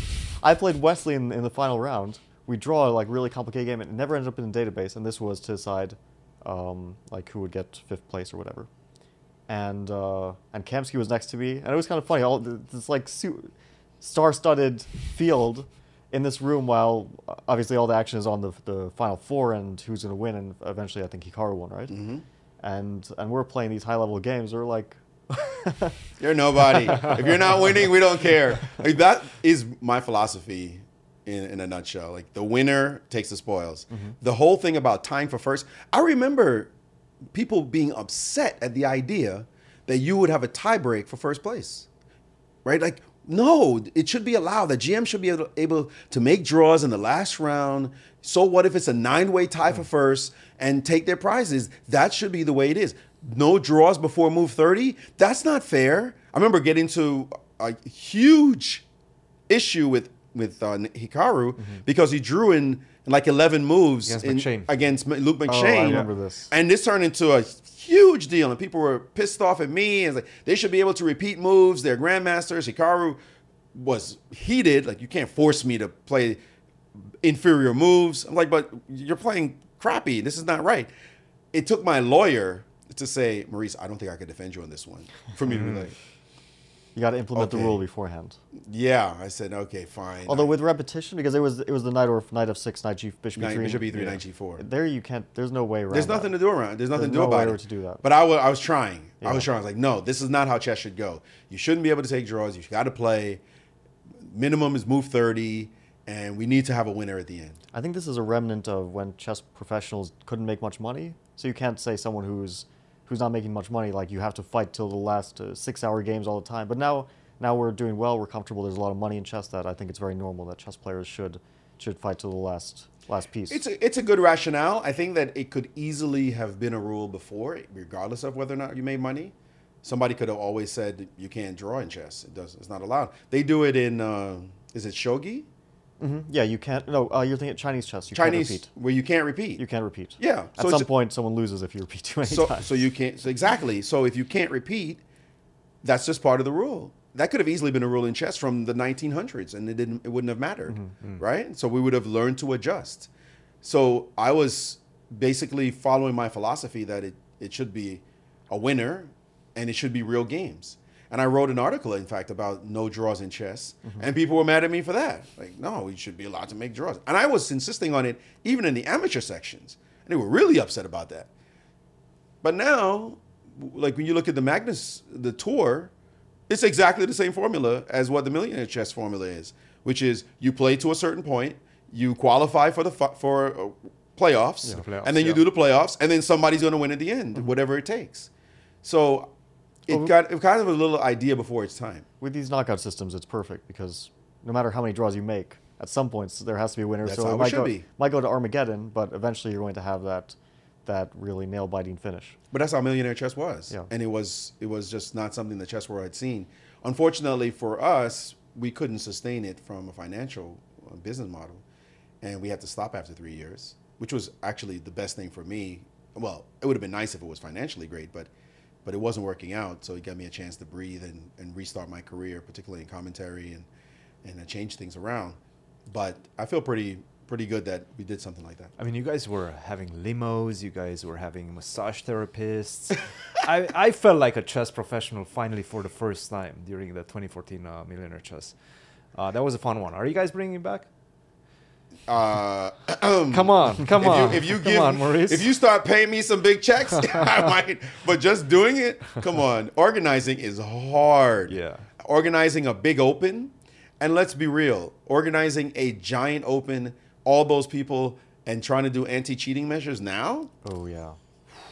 It was hard then. That would bring even more attention to the tournament. Oh my goodness! I mean, it was rough then. We did have the metal detectors. Yeah. We were wanding people again back then. It's kind of funny now that I'm being reminded of it. How many of the things have become pretty standard now that back then weren't? But we had to do that because people were saying people might cheat. Yeah, because you also have, let's say chess professionals have a lot to lose, right? If they're caught cheating, but you had the other sections with huge prize funds and players who aren't professionals, so they might just take the money and run, and that's it. They got it one time, and people were also sandbagging. That was a big one. That was a big issue, and we tried to hunt that down. Don't rating floors fix that? Because in the USCF you have rating floors, right? Yeah, but there were people who didn't have those issues. Like they were above the rating, and so they just slipped below where they needed to be. You know, they were supposed to be like 1490 or 1500, and they just casually lose 95 rating points, and suddenly they were at 1380, and now they were favorites to win that section. And I think the vision was bigger than the execution that followed, and it was a massive headache, and our staff wasn't enough. Looking back, I would do it very differently, and one thing I would add is like 10 workers, additional workers, and even more security and more rules, more stringent rules around it. So it really was an idea ahead of its time, and I think we did when I look at it, we did a great job on the face of it and the look of it, making sure the players felt like stars. Oh yeah. But for the concrete details, I would give us, in some places a C, and in some places an F. So it's something I'm really proud of, but we didn't execute at the highest level for everything that we should have for that kind of idea. I mean, I was having those tense draws and then getting massage. We need that tournament back. If anybody watching this video with deep pockets wants to get Millionaire Chess back, we should. Christian, it doesn't take much for massage for them to bring some masseuses to the U.S. Championship. The man made 12 grand and got massages. You're not going to convince him that this isn't a great thing. No, I'm not. I'm just saying you could do it now. We could do it right. Rex could just have it. Wouldn't you like it right now at the U.S. Championship? You finish, you go do the interview, and then you go get a back massage. It's Vegas. It's Vegas. Vegas had a different. It depends who's giving the massage. If it's Yasser, I don't know. No massage. And his voice is. Hey, Fabi. I don't want a massage from Yasser. I do not want a massage from Yasser. So what's the plan nowadays? Let's get to present times. You've been taking a year off of commentary. What are you doing in the meantime? Big projects. Tell us about that. So my career really changed dramatically after the Queen's Gambit because a lot of people were interested in chess. Outside of chess, were interested in chess, and particularly corporations. And they wanted to get from someone to talk about chess and its application to business and to life. I don't know much about business, but I know something about chess. And I'm the kind of person who likes to make metaphors easily. You see it in my commentary. And so I talk about it in a way that a general audience understands well. So I got approached by speakers bureaus who were saying, we're finding that people want somebody to talk about chess and these big corporations, and they pay kind of nice. So I ended up giving talks to Google, companies like Google, Amazon, Pinterest, Century 21, Deloitte, IBM. And I gotta tell you, they don't pay badly. So that was intense by itself. The career as a chess commentator, you're traveling around the world and doing all that.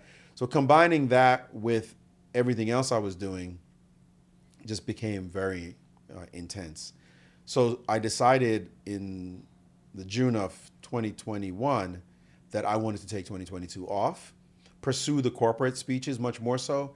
And on top of that, I'd always been just casually creating chess studies and had these topics of interest to me, like chess geometry, that were not mainstream topics, but I thought were very important that chess players and chess authors hadn't written about. And so I've collected thousands of examples in databases just sitting there on my computer and saying, one day I'm going to put it out there. I'm going to write some books. One day never came. So finally I said, all right, I'm taking 2022 off. Nobody call me. I'm not doing commentary for anybody. I'm just going to do these initiatives. And that's what stopped me from doing commentary now. But been able to continue the corporate speeches. Finally came out with a course for Chessable, Secrets of Chess Geometry. wrote a children's book, not chess, but a motivational children's book, a little bit about my life growing up in Brooklyn. Tal features in the story as well. That will be coming out next year. Currently writing a book and about to sign another book deal talking about man versus machine. So it looks like I'm in full content creation mode. Your job in my place right now, it might be safe because I'm not sure I'm gonna come back and do any chess commentary next year. I really don't know what I'm gonna do next year. I made a promise to myself that 2023 is when I'll start thinking about 2023. And until 2022 is over, I'm not gonna do anything but what I'm doing. So yeah, I'm pretty excited about having some time off and being able to think about chess and do a lot of reading and study and create stuff. Have you submitted any of your studies to like prize competitions? No, I haven't. Basically, my studies are now living in my courses, or my one course so far, The Secrets of Chess Geometry. And I try to torture you with studies. I enjoy it when you send me some of your studies, and sometimes they evolve over the course of like when we discuss it, and then they change and get some new details, which is it's nice. It's nice to like have a small impact on how a study might turn out. Yeah, usually it pisses me off if you solve something too fast, or you get the idea quickly, even though you're a badass player. But like, no, I gotta get this guy to pause. How do I make it harder?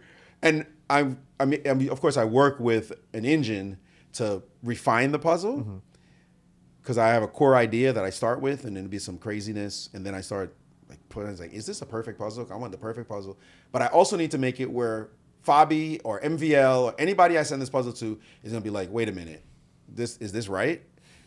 So I feel great when you're like, no, is this the right move? And those hesitation and that puzzle that I did. I think the puzzle where you have the H file, where the H file is exactly. Okay. That puzzle is now in my Secrets of Chess Geometry course. Okay. And that puzzle I love so much. It's probably my best puzzle. I call my best puzzle. And one thing was having MVL, who was like, Maurice. I was like, I'm going to show you this puzzle. Maurice, you don't know. I'm like, I don't know. He's like, oh. And then he's sitting there like, what? And he took 3 tries. He kept coming back to the puzzle because we were on the rooftop in Madrid for Immortal Game, who we were both signed with. And he's looking at it for 10 minutes. He can't figure it out. They called him away. He comes back 10 minutes more. He still can't figure it out. And I'm like, you're going to have to think about this one. And then finally he figures out the key idea and tells me the key move. But it took him some time. So that's the kind of stuff. I don't play chess anymore, but that lights me up. Like, yeah. How do you approach creating it? Is it like reverse engineering? Do you start from a final position sometimes? Or do you just like... Sometimes. Start just creating a position and see where it goes? Everything depends primarily on the pattern. So it may be that the initial position is interesting, the initial pattern. I like, for example, something I talk about in my course, I like backward moves, right? Retreating moves. So I'll think of, you saw one of this I posted on Twitter, where a queen goes from A8 to H1 is the winning move, where it can be captured by a rook on H8, a black rook on H8. So white queen goes from A, I remember this one, right? From H8 to from A8 to H1. And a rook can take from H8 take, or a queen on A1, a black queen, can take, and either one ends in mate. So that idea starts in my head like, oh, wait a minute. I wonder if I could do that. Like, I like dares. I like to dare myself, like a challenge. I wonder if I could do a puzzle where this happens. And sometimes I'm just laying in my bed, and suddenly one of these weird geometric ideas comes in my head. It's like, I wonder if that's possible. And then I start with that idea. And sometimes it's a final position. Mostly it's an idea, though. I like cool ideas. I don't like just this wins. Do you get inspiration from games that you've seen, like real games, real positions, and then you just create something around that theme? Sometimes, but mostly, yeah, sometimes because you see cool themes in puzzles. I remember Tatev played a game in last year's US Championship that was interesting, and I made a puzzle out of it. You should see the game that was played yesterday. Maybe you saw it, where Begum plays knight to F2. Yeah. No, I didn't see it. It's a beautiful theme. It's like the knight can be captured. It's on a square which looks safe, and then it moves to a square where it can be captured by anything, but there's 2 pins. So if it's captured by one thing, another piece, and it kind of like trades knights, so she ends up in exchange. Oh, I got to look at that one. It's a Sounds beautiful like a little puzzle in the tactic. making. Yeah. I'll actually show it to you right now. Yeah, I love interesting themes. I love looking at chess like you're looking under the hood of a car. So I'll give you one. This is one. It's random, but it's kind of cool. So what is the only discovered check? Tell me the pieces. The only double check where one of the pieces moves backwards. Where it's a double check, but the piece moves backwards? Yeah. It has to be the knight. Has to be the knight. And what is the other piece? A bishop. Bishop or a queen. Or a queen. Yeah. Exactly. Yeah. It's the only way you can have a double check with a piece moving backwards, right? Yeah. So it's something like those kind of weird, like, really? Okay. And then I'll try to make something of it. This was the moment. Knight F2. Wow, that's a cute move. That's nice. That is very nice. Yeah. It is nice. Yeah, so things like that occur to me. Also, the latest thing that occurred to me, you know how you can, so again with double check, which is not something I was thinking about necessarily, but I see the connection now. You know how you can have a double check where like a rook's on E1, bishop's on E2, and the king's on E8, right? And you play bishop B5, and a lot of double check mates that end up with this position. But have you ever thought of a double check on the queen? Like a double attack on the queen? Same deal. Like the same position, and you play bishop B5, and the queen is hit on E8, and the rook, let's say the rook is defended, and the bishop is defended. So in this position, if there's a pawn on F7, so you play, right, so the queen's on E8, you play bishop B5. If the pawn's on F7, the queen can't leave the back rank. So if a king's on the back rank with it, then rook E8 wins the queen. Yeah. Right? Yeah. So something came to me with this idea. I was like, I've never even thought of this. Like, you double attack the queen like this, like a double check, and the queen's kind of mated because wherever it goes, the rook's going to land on the square. So then I started creating something around that, right? And that's the kind of stuff that comes to me. It's like, that's kind of interesting. And then I look up games in the database to see if this kind of positions ever happened. And then you find games where it has happened. But it's like 3 games in history of millions of games. But it's still cool. So that kind of nuggets that I look for that entertain my brain. Maurice, I want to finish this off on some drama. Of course. We're going to start off with your first initial drama against Magnus, and I want to take your reaction. So you mean the this moment? Was the moment. The smooth moment. The smooth moment, Maurice yes. in Paris with an interview. Well, I remember it. So are you playing it for the fans? Well, we're with Yes, the king yes, of yes. Rapids. Magnus Carlsen has taken at least that title. Not that it means anything as far as this. At this point, he already looks a bit pissed. I can tell you why. Do you want me to tell you why? Please do. So the backdrop to this is you're the one doing commentary with Jovanka and I might have been in the studio. yeah, Yes, I you were think I was in the studio. doing commentary with I think I was Jovanka in the studio, and yeah. so this is what happened. People think that what happened was this moment right here. Like he got upset at this moment. But Yeah. in an interview afterwards, he told everybody what happened. And it was this. I was also with Romain Edouard. Yeah. Doing commentary in Paris. He had just finished winning the rapid portion and was going to the blitz. You all in the studio are now saying who you thought would now win the tournament. Who are you picking to win the tournament? And someone says Magnus, and someone says Magnus, and I think you said Grishchuk. Sure. I'm pretty sure you said Grishchuk. And now you threw it to Maurice in Paris. Magnus is off camera being mic'd, about to come to the interview. And I say, because Grishchuk had just won 4 or 5 in a row, I said, I don't know. It looks like Grishchuk is doing really well. I would pick Grishchuk to win the tournament. Magnus hears this off camera and now enters the stage. And this is why he comes in already pissed. He's already pissed. Peter Doggers interviewed him for chess.com afterwards, and he explained that's what really upset him, that he had just won the damn Rapids. He's Magnus Carlsen, the world champion, and here's this guy talking about Grishchuk's going to win. So he comes in with a chip on his shoulder, and the rest is history. Let's see. Tournament is concerned, but at least he's shown that he is indeed the best player in the world and starting off the Grand Chess Tour quite well. Magnus, you You seem to have some hiccups earlier today. You didn't have He's really already so smooth pissed. performances. And this game wasn't that smooth either. It looked a little bit unclear. What's your feeling overall as the game was transpiring? Okay, I mean, what do you want me to do? So, I mean, I take the piece, and then, I mean, of course, he hasn't done anything particularly wrong. Of course, it's not going to be lost. I mean, what do you want from me? I think this was the key phrase. What do you want from me, Maurice? What do you want from me, Maurice? So at the moment now, I'm like, what's he pissed at? Yeah.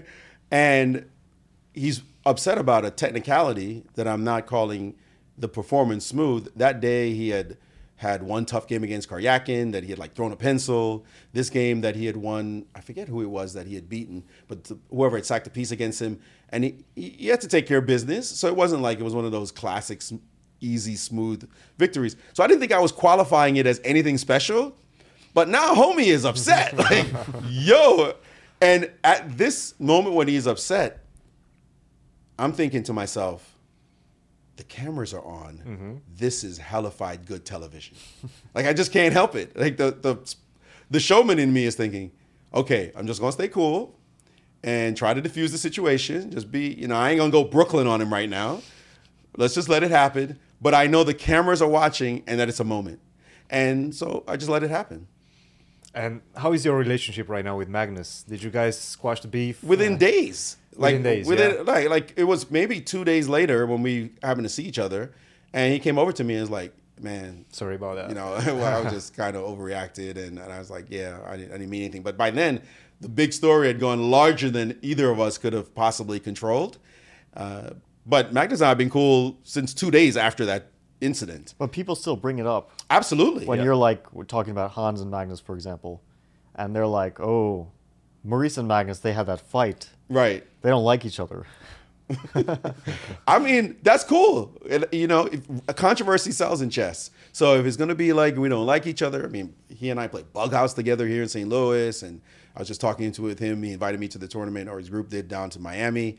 We were hanging out in Miami with the Bryan brothers, who were tennis players, during his tournament, and we were just kicking it. He was wondering why I wasn't doing commentary now. And so Magnus and I have nothing between us, and haven't had since then. But, the internet has long memories, and I think it's fine. I think a little controversy is cool in chess. A little controversy. When it gets a little too crazy, that's a lot. And let's talk about that. A lot of controversy. The current controversy, I don't like. But by the way, there's a clip on Twitter right now that I posted. Yeah. And you had made this mistake, or you hadn't realized that castles hadn't happened in the game when you were doing commentary. It was a pretty funny clip. So I put the clip up, and I call you this guy. Now, people don't know that this guy is like a good friend of mine. So people like, whoa, you're being so condescending to your fellow commentators. Yeah. And like, what? It's Christian. Like, what are you talking about? You know how me and Christian talk to each other?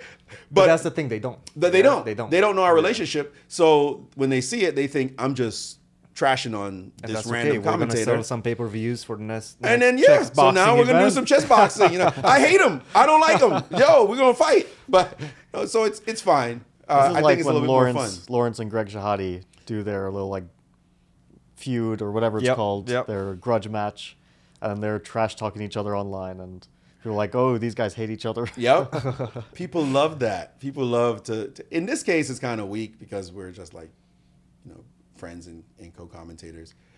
But in the case of Hans and Magnus, that's a big one. There's no faking that one. Like, that's just no faking that one. That's rough. I think that's rough for chess. I don't like what happened. I think Magnus made a mistake in the way he flowed with it, because I don't think he thought it was going to happen the way it went down. He was right in feeling upset and maybe suspecting. Clearly, he could see certain things, certain trends, and later it came out that Hans had done a lot of things. But the cheating allegation, I'm sure he's not happy that chess has to deal with this from the media standpoint. I haven't talked to him, but I would suspect that he's feeling like, this is a game that I am the greatest ambassador for the game. He's our greatest sportsman. He is a great sportsman as well, and he doesn't lose. I mean, he's not happy when he loses. None of us is happy when we lose, but he loses and gives respect. Like, even if he played like crap, like I played like crap, but they beat me. You know, he's got Praggnanandhaa beat him. Other people, even less than that, have beaten him in the past. He knows you can lose at chess. So losing, when people say sour grapes, no, it's Magnus. He's been a great sportsman his entire career. He's used to losing. And he's used to, not that used to losing, like we're used to losing. But he's not going to overreact. But he's not going to overreact to losing a game. Play him a match and see what happens. He'll take all your money. But losing is not that for him. So I don't see any sour grapes from Magnus. He's very principled. This is principled. But I think because he's so principled, he had to be a little bit careful in trying to not let the genie come out the bottle the way it did, because the way it has now is ridiculous. What do you think the end game is to this? I don't guess at the end game. I don't guess at the end game because I don't know what's going to happen. I didn't know that Elon Musk was going to tweet about sex toys. Like, come on. There's no control over what happened. And I think it would have been a way to somewhat control the narrative. Instead, it got completely out of hand. And I think that now FIDE's investigating. Are they going to judge? Might they judge Magnus in the wrong for making accusatory remarks without proof? Would he be banned? Would they dare? Is that something that could happen? Doesn't it? It seems. I mean, but should he be? Those kind of things should be asked about. It's Magnus. Like, this is our world champion. This is, at least for now. I think Magnus achieved what he wanted to, which is what he said recently. He wanted to start a conversation about cheating. And he could have, but he could have done it a bit differently in a way where, because you have to have proof. You can start a conversation, but you could also destroy a person. And if your intention is to destroy a person, like, I'm going to actually destroy you, then he could have done, he would have done that right now. Hans could act anyway. There's anything that could happen to this person. You're talking about a 19-year-old kid. Okay, he's not a little kid, but he's a 19-year-old. And there could have been sad reactions for this kid. You don't know how he might react to having his entire reputation and career crushed. So at that moment, especially as a parent, I have a 20-year-old. I know a little bit about how that age is feeling. You just be mindful. Even if you think, dude, you're cheating, we got to do something about it, handle it a certain way. I mean, 19 is young, but we view 19-year-old as an adult who should be able to make their own decisions in terms of ethical decisions, in terms of, I shouldn't do this. If you hurt someone, you're still just as liable as a 19-year-old as a 25-year-old, a 30-year-old, whatever. Yes, I understand that from the technical standpoint. Nevertheless, we're the adults in the room, right? We're the grown-ups. And what that means is handle it a certain way so that even if he's going to face retribution, right? It's like the way chess.com has tried to manage these things. Mm-hmm. They have a responsibility, a very big one, and they try to handle things a certain way, right? They have a certain policy around it. They could very easily say, we're going to trash every single GM who has ever done this ever, and all of it gets exposed. And some people want that. Get the drama out, well, right? They've gotten criticism both ways. Both ways, no matter what you do. Yeah. But you still have to think, what is my most responsible act right at this moment? Because it's going to have real ramifications. And our game is now the cheating game with the sex toys. Like, that's what people want to talk to me about. I think most people understand this as a joke. No. Some people don't. I'm sorry. I'm sorry. It's embedded in a lot of people's minds. And I'm doing interviews where I'm talking to reputable reporters who want to talk about this topic, right? Like, so how is he cheating, Maurice? In fact, this is not PG, right? Like, no. Okay. No. You can do whatever you want. No. So I did an interview with Australia with a reporter in Australian television. They showed the whole interview. Then the guy comes on to interview me. And then they showed the whole issue, like set it up. Then he comes on. So to talk more about this cheating scandal, we're going to bring in Grandmaster Maurice Ashley. So Maurice, what do you think about it? So I'm talking about it. And then he goes, Maurice, tell me about vibrating anal beads. I have never been asked this question in my life. Like, it's just never happened. And I would hope it never happens again. But he gets, so tell me. So when he says that, I go, I don't want to. Don't make me. So I keep talking about it. And I said, the cheating could have happened anyway. if it did. And it could have happened maybe with something in a false tooth, maybe. But that's not sexy enough. So people want to talk about something else. And the guy with a smirk on his face goes, yeah, I guess it says a lot about us that we go straight for the anus.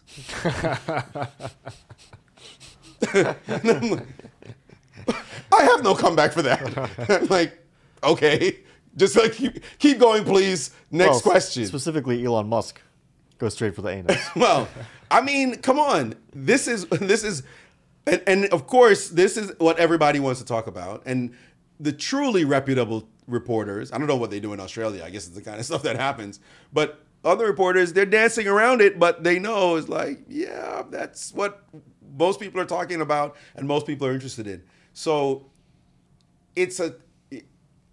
where else but chess is that a thing? But for people who are familiar with chess, I mean, we're speaking about people who don't know anything about chess. People who are familiar with chess know that this isn't really a thing. This is a joke that got famous because Elon Musk tweeted it. But I don't care. It was funny to him, and it was funny to people in general. I don't care about the people who are familiar with chess. That's us. We're fans. We love the game. What we want is to bring it to, not that I don't care, but you know what I'm saying. Those people are part of the fan base. We already have that. They're going to follow us no matter what. I'm talking about the giant audience out there that would allow for real money to come into the game if they are fans of the game. You should be a multimillionaire easily, like big time. I mean, maybe you are, but not from the prize money you're getting on the regular, right? You should be playing for $1 million every time you play in a tournament.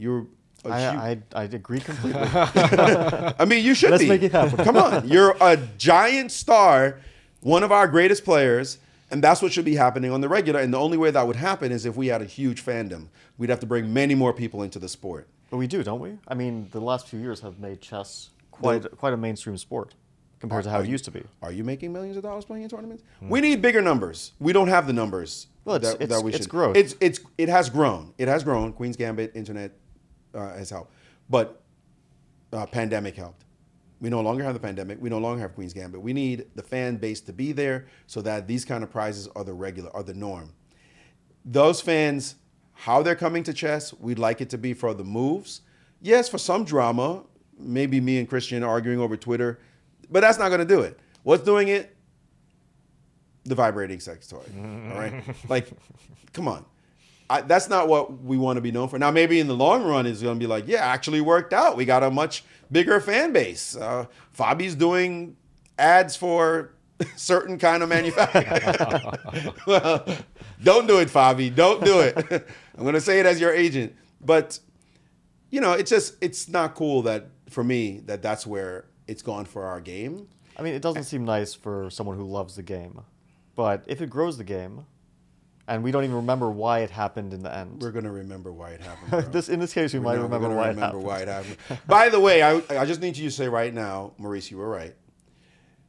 I remember you were there. Thank you. I said, when it first happened, I said, this is going to last. This is going to be a lasting story.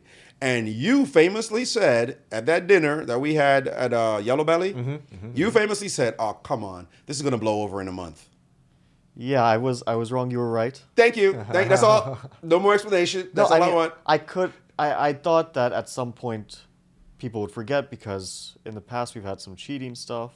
It never was this big, but still, it gets big for a moment, and then people are like, okay, next tournament, and people forget. Like, there's no evidence. We don't know. But then this just kept escalating. Yep. Not just because of the Elon Musk tweet, but also because Chess.com came out with reports.